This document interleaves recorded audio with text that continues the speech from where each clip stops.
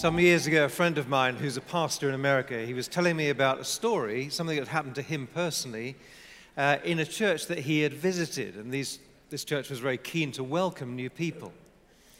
And so, during the course of the service, the person on the stage said, "Is there anybody new here today?"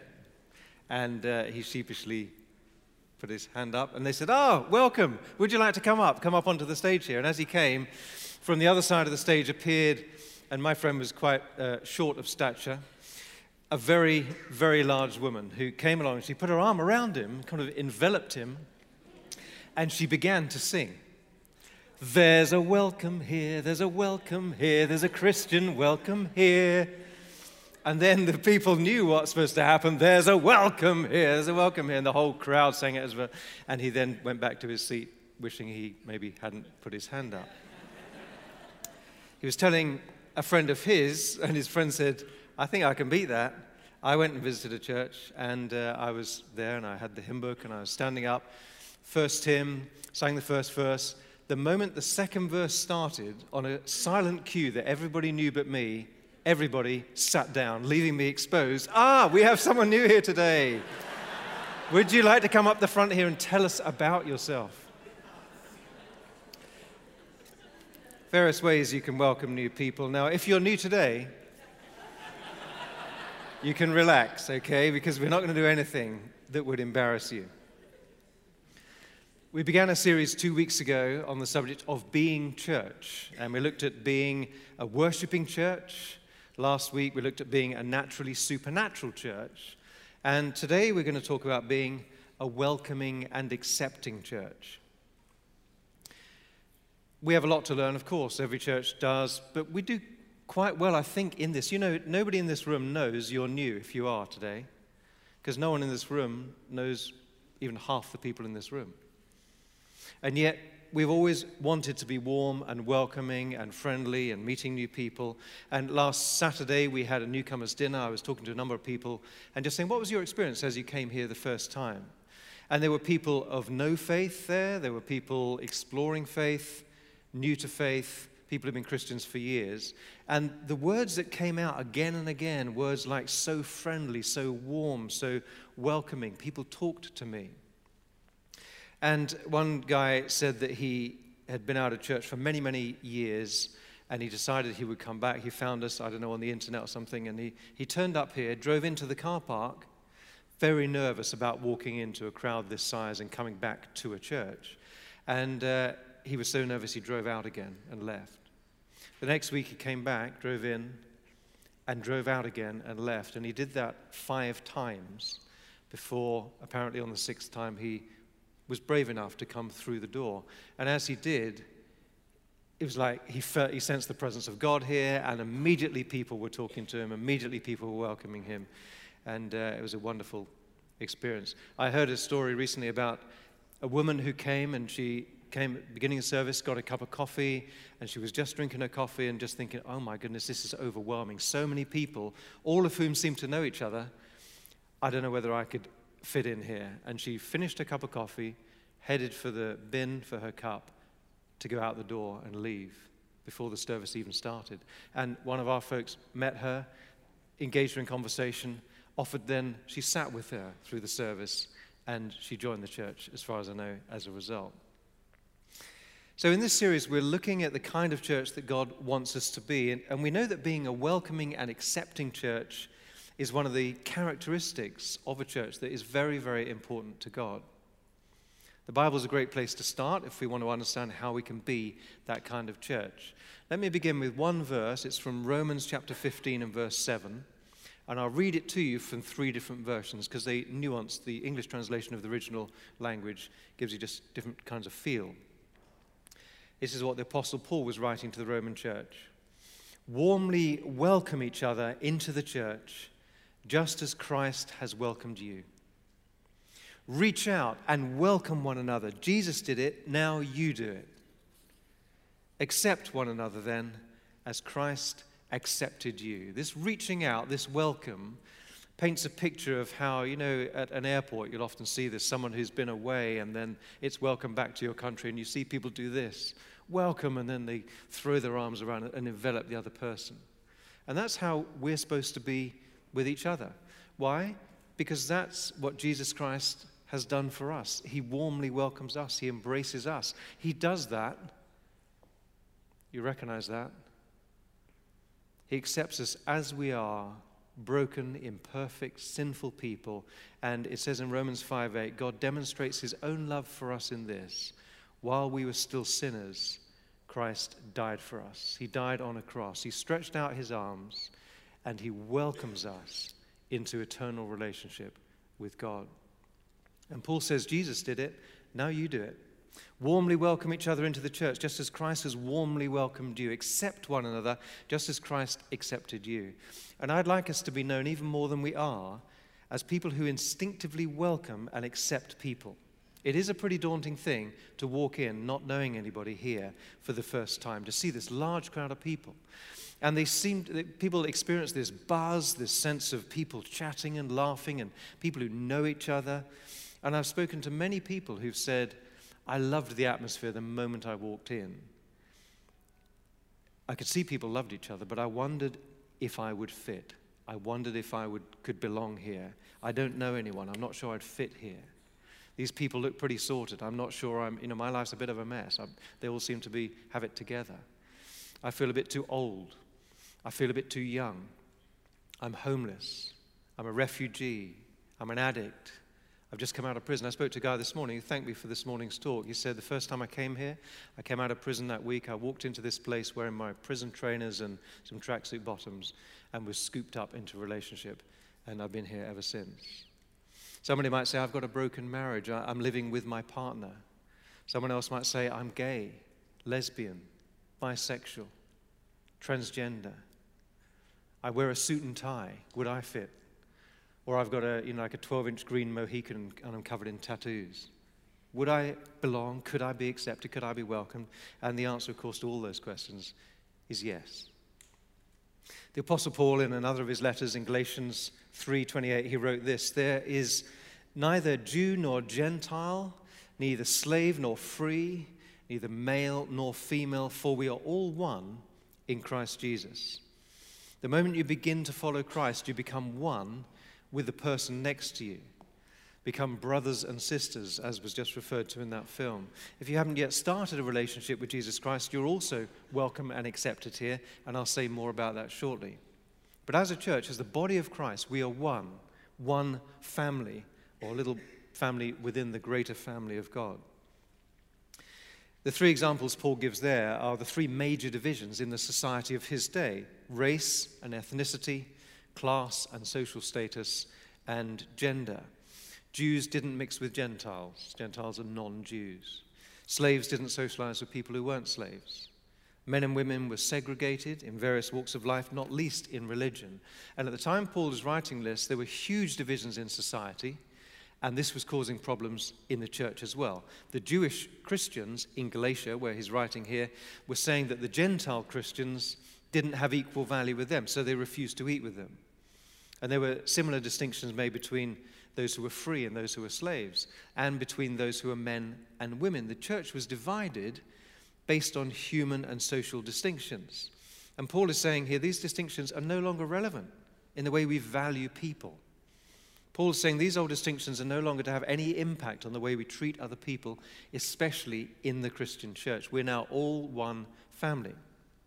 And our status in the family of God trumps all the old distinctions that would otherwise keep us apart.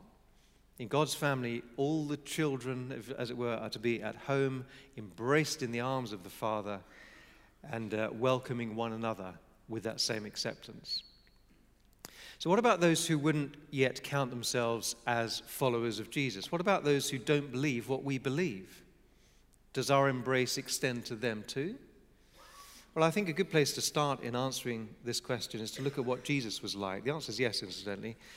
He had encounters with people of every kind, with religious people and very unreligious people. And I want to look at a story of someone who didn't look like a follower of Jesus on the outside, to learn how Jesus responded. And we find this story in Luke's Gospel, chapter 7. We're reading from verse 36. when one of the Pharisees invited Jesus to have dinner with him. A Pharisee was one of the religious leaders at the time. He went to the Pharisee's house and reclined at the table. And in those days, they didn't have a table and chairs. They had benches with cushions, and you would actually lay on this bench, lean on one elbow, and feed yourself with the other hand. He reclined at the table. A woman in that town who lived a sinful life learned that Jesus was eating at the Pharisee's house, so she came there with an alabaster jar of perfume. As she stood behind him at his feet, weeping, she began to wet his feet with her tears. Then she wiped them with her hair, kissed them, and poured perfume on them. When the Pharisee who had invited him saw this, he said to himself, "If this man were a prophet, he would know who is touching him and what kind of woman she is, that she is a sinner." Verse 44, then he turned towards the woman and he said to Simon, the Pharisee, "Do you see this woman? I came into your house. You didn't give me any water for my feet, but she wet my feet with her tears and wiped them with her hair. You did not give me a kiss, but this woman from the time I entered has not stopped kissing my feet. You did not put oil on my head, but she has poured perfume on my feet." Now here we see Jesus at this social occasion at the house of a religious person and eating dinner. And this woman comes in. She's described as a sinner of that town. Probably means, most commentators reckon, she probably was a prostitute. And she comes into the house of this Pharisee, this law-abiding household. She was uninvited, turns up at this party. And we understand she was intending to anoint Jesus with this perfumed oil that she carried in a little flask. But she finds herself at the feet of Jesus, just probably stood behind him as his feet are facing backwards here. And it says she begins to weep. Why? Perhaps because as Jesus looked at her, she saw something she'd never perhaps seen before in somebody else's eyes. She saw not condemnation. What she saw was unconditional acceptance. So she begins to cry, and because his feet would be dusty, there's all like mud running down and stuff. And to try and make things better, she lets her hair down to be able to wipe up this mess, and makes it far worse because that was something culturally a no-no. For a Jewish woman to let her hair down in public was really a disgraceful thing to do. Everybody's watching. She seems completely oblivious to everybody else in the room. She's gripped with emotion, and she begins then to kiss Jesus' feet and then to anoint them with the perfume. This is the most awkward moment you can imagine in that culture. But what's Jesus' response? He's a rabbi, a Jewish rabbi. He's a teacher, well-respected. He should have been outraged at this invasion of this get-together and the extraordinary things she was doing. But he's not outraged. He's not even embarrassed. He lets her do it. And as others present object, he actually commends her. If you read Mark's account of the story, he says she will be remembered. This is a beautiful thing she's done. She will be remembered for it. And indeed, it's in the Bible, which means it's been remembered so far by billions of people over 2,000 years. And we read that story, and we very easily skim over it if we've read it before, but it is utterly shocking. A Jewish rabbi allowing someone of such reputation to touch him in this way. And onlookers must have thought, wow, Jesus seems to be pretty light on sin, he's not bothered. Does he not know who this woman is? Does that mean Jesus thought prostitution was okay? Did he approve of her way of life? No, he believed absolutely she was living a life of sin, but he totally embraced her and he defended her dignity in front of all those people. This was a patriarchal society, one that was dominated by men who held authority over women and children. They had very little rights. And it was also a shame and honor-based culture. For women who didn't conform to the accepted roles, it meant total rejection. A woman who engaged in prostitution, actually in that culture, risked being stoned to death. There was just no place for her in society except to be used by men. Really wasn't the kind of lifestyle anyone would have chosen. Prostitutes were outcasts, seen as the lowest of the low, shunned and scorned and rejected. Jesus was consistently loving and accepting of those who society marginalized. They were not all prostitutes by any means. They displayed a variety of behaviors. They had different issues going on in their lives, but Jesus was incredibly attracted to sinners. and he was incredibly attractive to sinners. Andy Comiskey said this of the woman we read about here: the burden of her sin didn't separate her from Jesus, it compelled her to him. It wasn't that Jesus turned a blind eye to people's sin. He knew with greater clarity than any of us do what was going on in people's lives. He sees the secrets of everybody's hearts as well as their presenting behavior. But he said, I'm not here for people who think they've got it all together. I'm not here for the righteous, those who think they've got it all sorted. We read in Mark 2, verse 17, Jesus said to them, "It is not the healthy who need a doctor, but those who are ill. I have not come to call the righteous, but sinners." I'm here for people like this. And Jesus spent so time with people like this that he was accused of being sinful himself, because he was often hanging out with those the religious people thought he should be avoiding. And we know that because Jesus is recorded as saying that's what people were saying about him. In Matthew 11:19, he says the Son of Man, which was the way he spoke of himself in the third person, but basically his own description, like saying I, the Son of Man came eating and drinking, and they say, here is a glutton and a drunkard, a friend of tax collectors and sinners. That's extraordinary, isn't it, really? The most righteous, perfect person who's ever walked the earth was accused of being a drunkard because of his attending parties where presumably people were getting drunk. He was accused of hanging out with tax collectors and sinners. Basically, it's a summary of the sorts of people that religious people rejected. And the Pharisees said, how can you do that? How can you spend time with those sorts of people? Albert Nolan is a cardinal, I believe, in the Catholic Church. He had been in the running before Pope Francis was appointed, possibly to be Pope. And he wrote this: the scandal Jesus caused in that society by mixing socially with sinners can hardly be imagined by most people in the modern world today. It meant that he accepted them and approved of them, and that he actually wanted to be a friend of tax collectors and sinners. He was known not just as someone who spent time with sinners, like some kind, keen Christian might do, just to dip in and try to lead people towards faith. He was known as a friend of sinners. You mean like a real friend? Friend with the kinds of people who didn't care much about God's rules. His friendship circle included people who were despised even by the ordinary man in the street, let alone the religious people. Yes. And we know that tax collectors weren't simply like the nice people who are currently employed by the Inland Revenue. Tax collectors were crooks. They worked for the Roman occupying government, and they were required to tax their own people, and they just made up sums and scooped off the top, and they made themselves very wealthy by ripping off their own people. And so they were utterly despised, but they were crooks.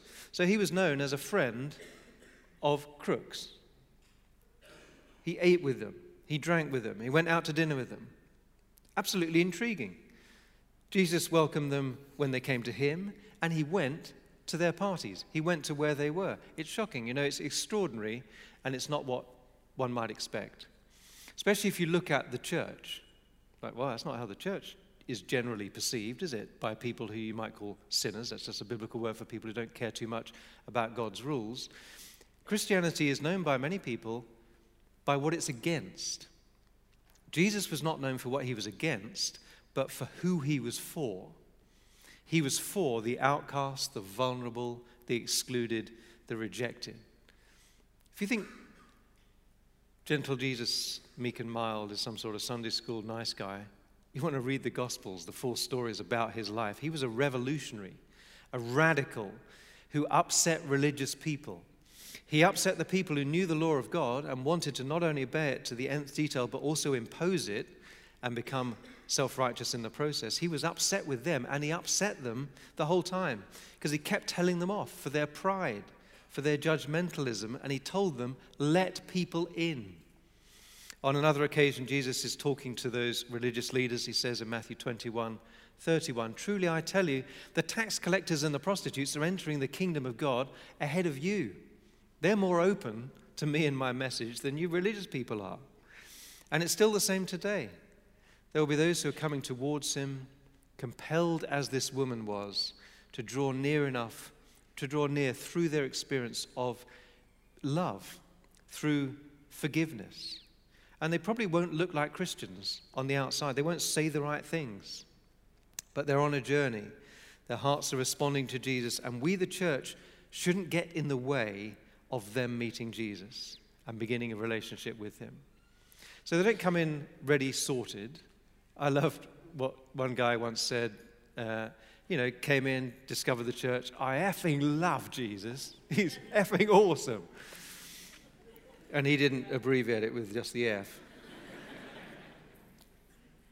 Jesus loves that. I've heard people pray and use that word in their prayers. They've just come to faith. Jesus loves that. He's not bothered about, over time, hopefully that will drop out of the vocabulary, but he loves people who come close to him. Do we require people to believe certain things and behave certain ways in order to feel like they belong in this church? No. We want those who come to experience the welcome and the acceptance of the church as soon as they walk in here, to feel that they belong before they believe and before they behave. Of course, our longing is that people would come to know Jesus and commit their lives to following him, but that's not a condition of being welcomed and accepted. One of the ways we love to make people feel welcome here is we host newcomers events, lunches or dinners, and over the many years, 20 years now, probably over 200 newcomers meals that we've had. And it's a demonstration of welcome, but it's also a way where we can help people understand more about the church and help them come to a decision about our church's vision and the things that we value. We as a church have certain ways of doing things, and it's not for everyone. And that would be true of every church in Nottingham. We all do things differently. That's the way God made the church. That's to express something of the variety of who he's made us to be. And one group of people will feel at home in one kind of church. Another group of people will find their home in another. We need all kinds of churches because there are all kinds of people. I hope, though, for those who visit and come here and don't stay, it's because they just didn't feel this was the place the Lord wants them, or because they concluded, I just need to find a church that's more me. I hope it is never because they looked at us and thought, I'd never fit in here. I love what I see, but I'm just not trendy enough or young enough or something enough to be accepted. I'd hate it if they left here not feeling welcomed and accepted. So I believe God's calling us to be that kind of church, and we want people who naturally embrace others as they come towards us. I had the opportunity many years ago to share a table with one of the world's greatest entrepreneurs, Richard Branson. It was a wedding I did, and then the reception was at his house. And so I spent quite a bit of time with him. And, Richard Branson has taken on things which are impossible to do, like what about challenging the airlines and creating an airline? And just do it differently. Find out what people really want, tailor it to their needs, and take on the giants. And he's done that with so many businesses, as you know. So I said to him, look, we have a product. I was planning on planting this church at the time. And I said, look, we've got a product. Forget what you would know about church. Historically, we have a blank canvas. We could design it from scratch. So I asked him, if you could take our product, the church, and design it from scratch, what would you do?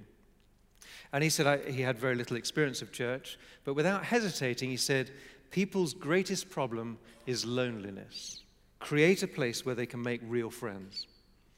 He was talking about a place where people can find a home amongst other people who will accept them, will welcome them. John Wimber, who founded the Vineyard Movement, once said, people come to church for many reasons, but they stay primarily because of one. They find relationships, deep and meaningful relationships. And as the family of God, our lifestyle needs to communicate. If you're going to come to this church, we're going to love you, no matter what. There's a story I've told before, which Tony Campolo tells, and it's worth repeating, so I'm going to tell you it again. Most of you won't have heard it probably. Tony Campolo was a church leader. He was a Christian speaker. He was speaking at a conference in Honolulu, and so he got there. He was jet-lagged. He was up late into the night, about 1 a.m, I think it was. He goes down. He finds himself a place to get a cup of tea or coffee, and it was a cafe. And he was sitting quietly, and it was very empty. And then suddenly, a group of young women came in, just talking and laughing, and sharing stories of their evening, their long evening, their night's work. They were working in the sex trade. So he just sits there listening, to their conversation a bit. And one of them, during the course of this, said, "It's my birthday tomorrow." But I think he picked up that they hadn't really picked it up. Anyway, they left, and he asked the cafe owner, he said, "Do those young women come in often?" He said, "Yeah, they come in every night, about the same time." So he said, "Would you mind if I was to buy some decorations and like party streamers and things?" And I overheard that she said it was her birthday, and I felt it wasn't really picked up. If we could lay on a little birthday party for her. And this cafe owner said, that's beautiful. I'd love to help. In fact, my wife could bake a cake. We could make a birthday cake. So Tony Campolo went out and he bought all the stuff, and he arrived there early, and sure enough, the cake had been made, and they put candles on it, and they decorated the place so that when the women came in, they sang happy birthday to her, and they gave her this cake. And she took it in her arms, and she held it, and they gave her a knife to cut it. And she said, "Would you mind if I don't cut it? I've never had a birthday cake before. Can I take it home and we'll do it?" So she did, and she kept it. And so as they left, this cafe owner said to him, "Tell me again, why did you do that, and what do you do?" And he said, "Well, I lead a church." And he said, "Well, what kind of church do you lead? What kind of church do you go to?" And he said, "I suppose it's the kind of church that throws birthday parties for prostitutes."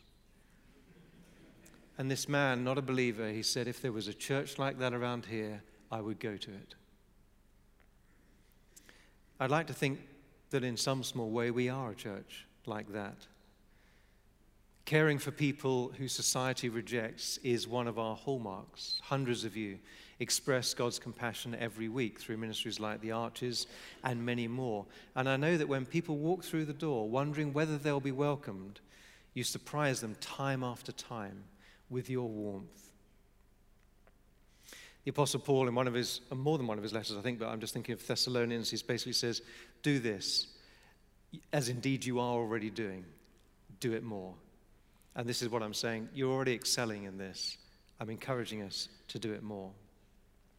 We want to be a place where imperfect people can feel perfectly welcome.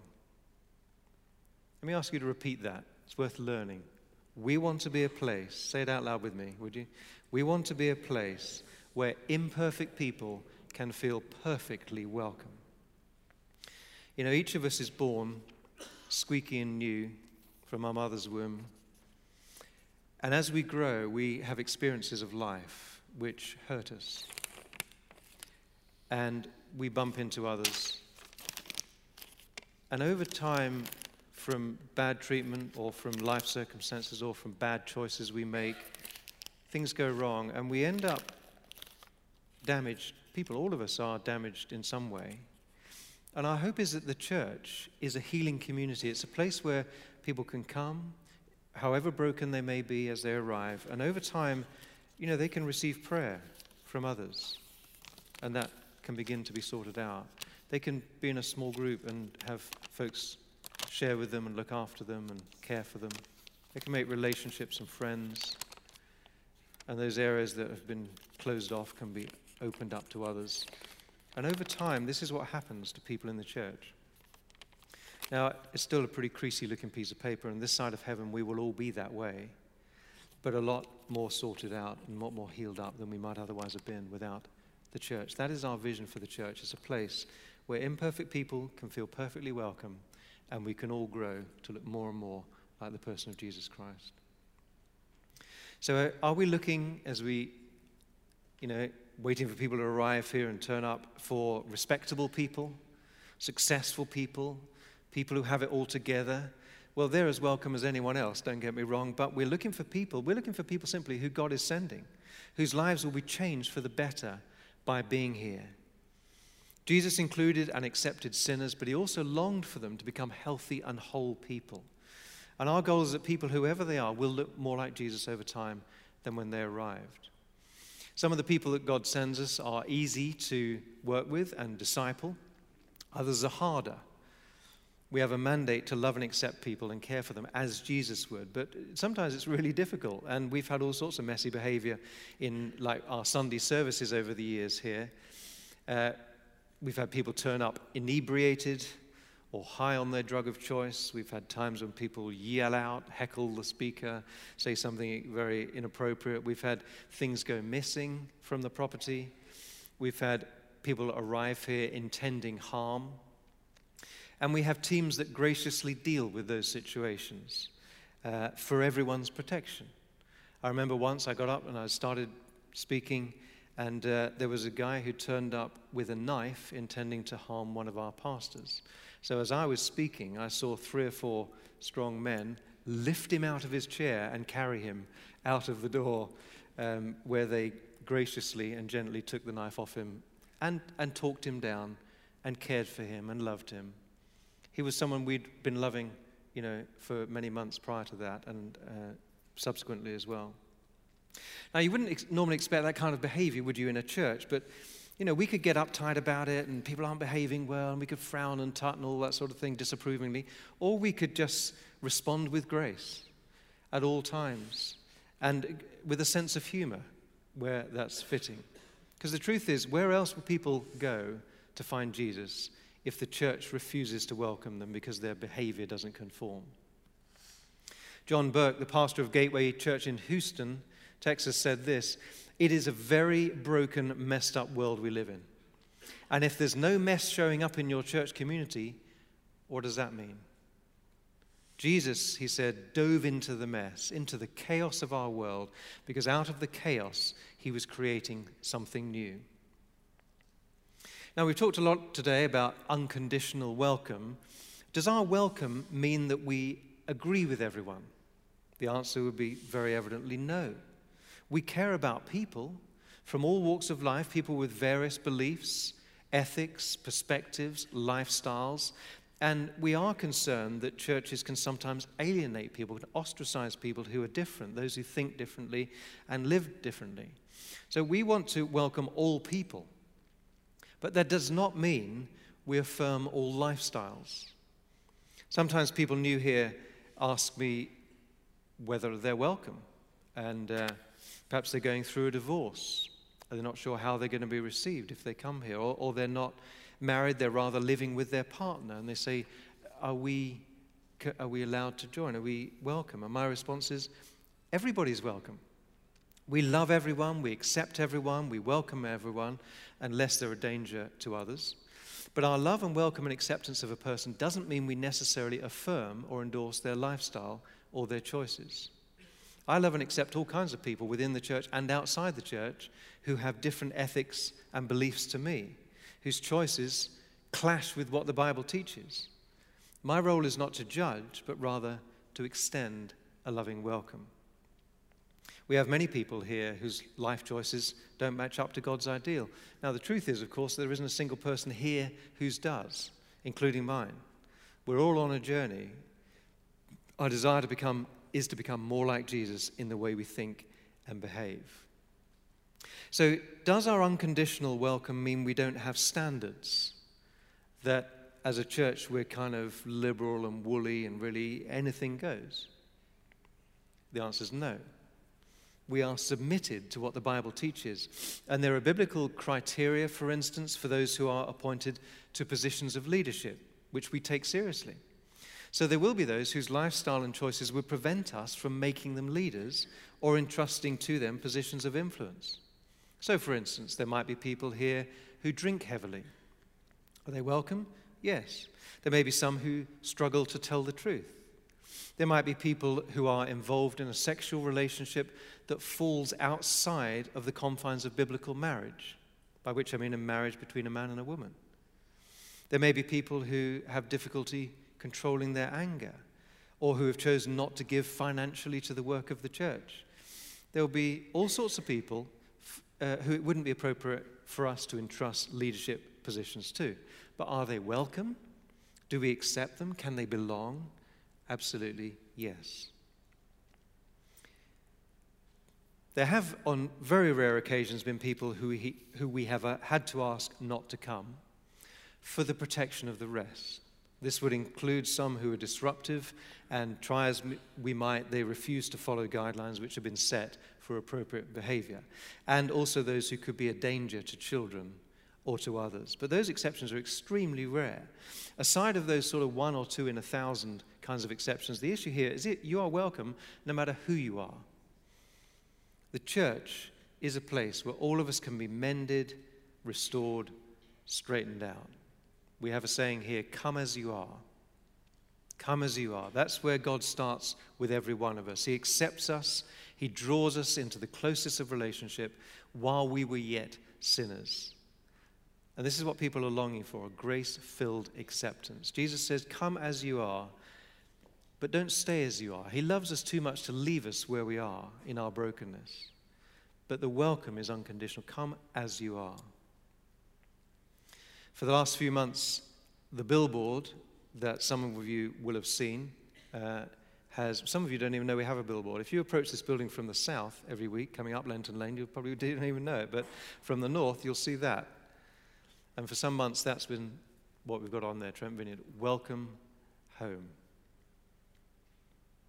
There may be some of you here for whom this issue of being accepted and welcomed is challenging. Perhaps you've been rejected in the past, perhaps by Christians or by others in society, and you long to know real acceptance.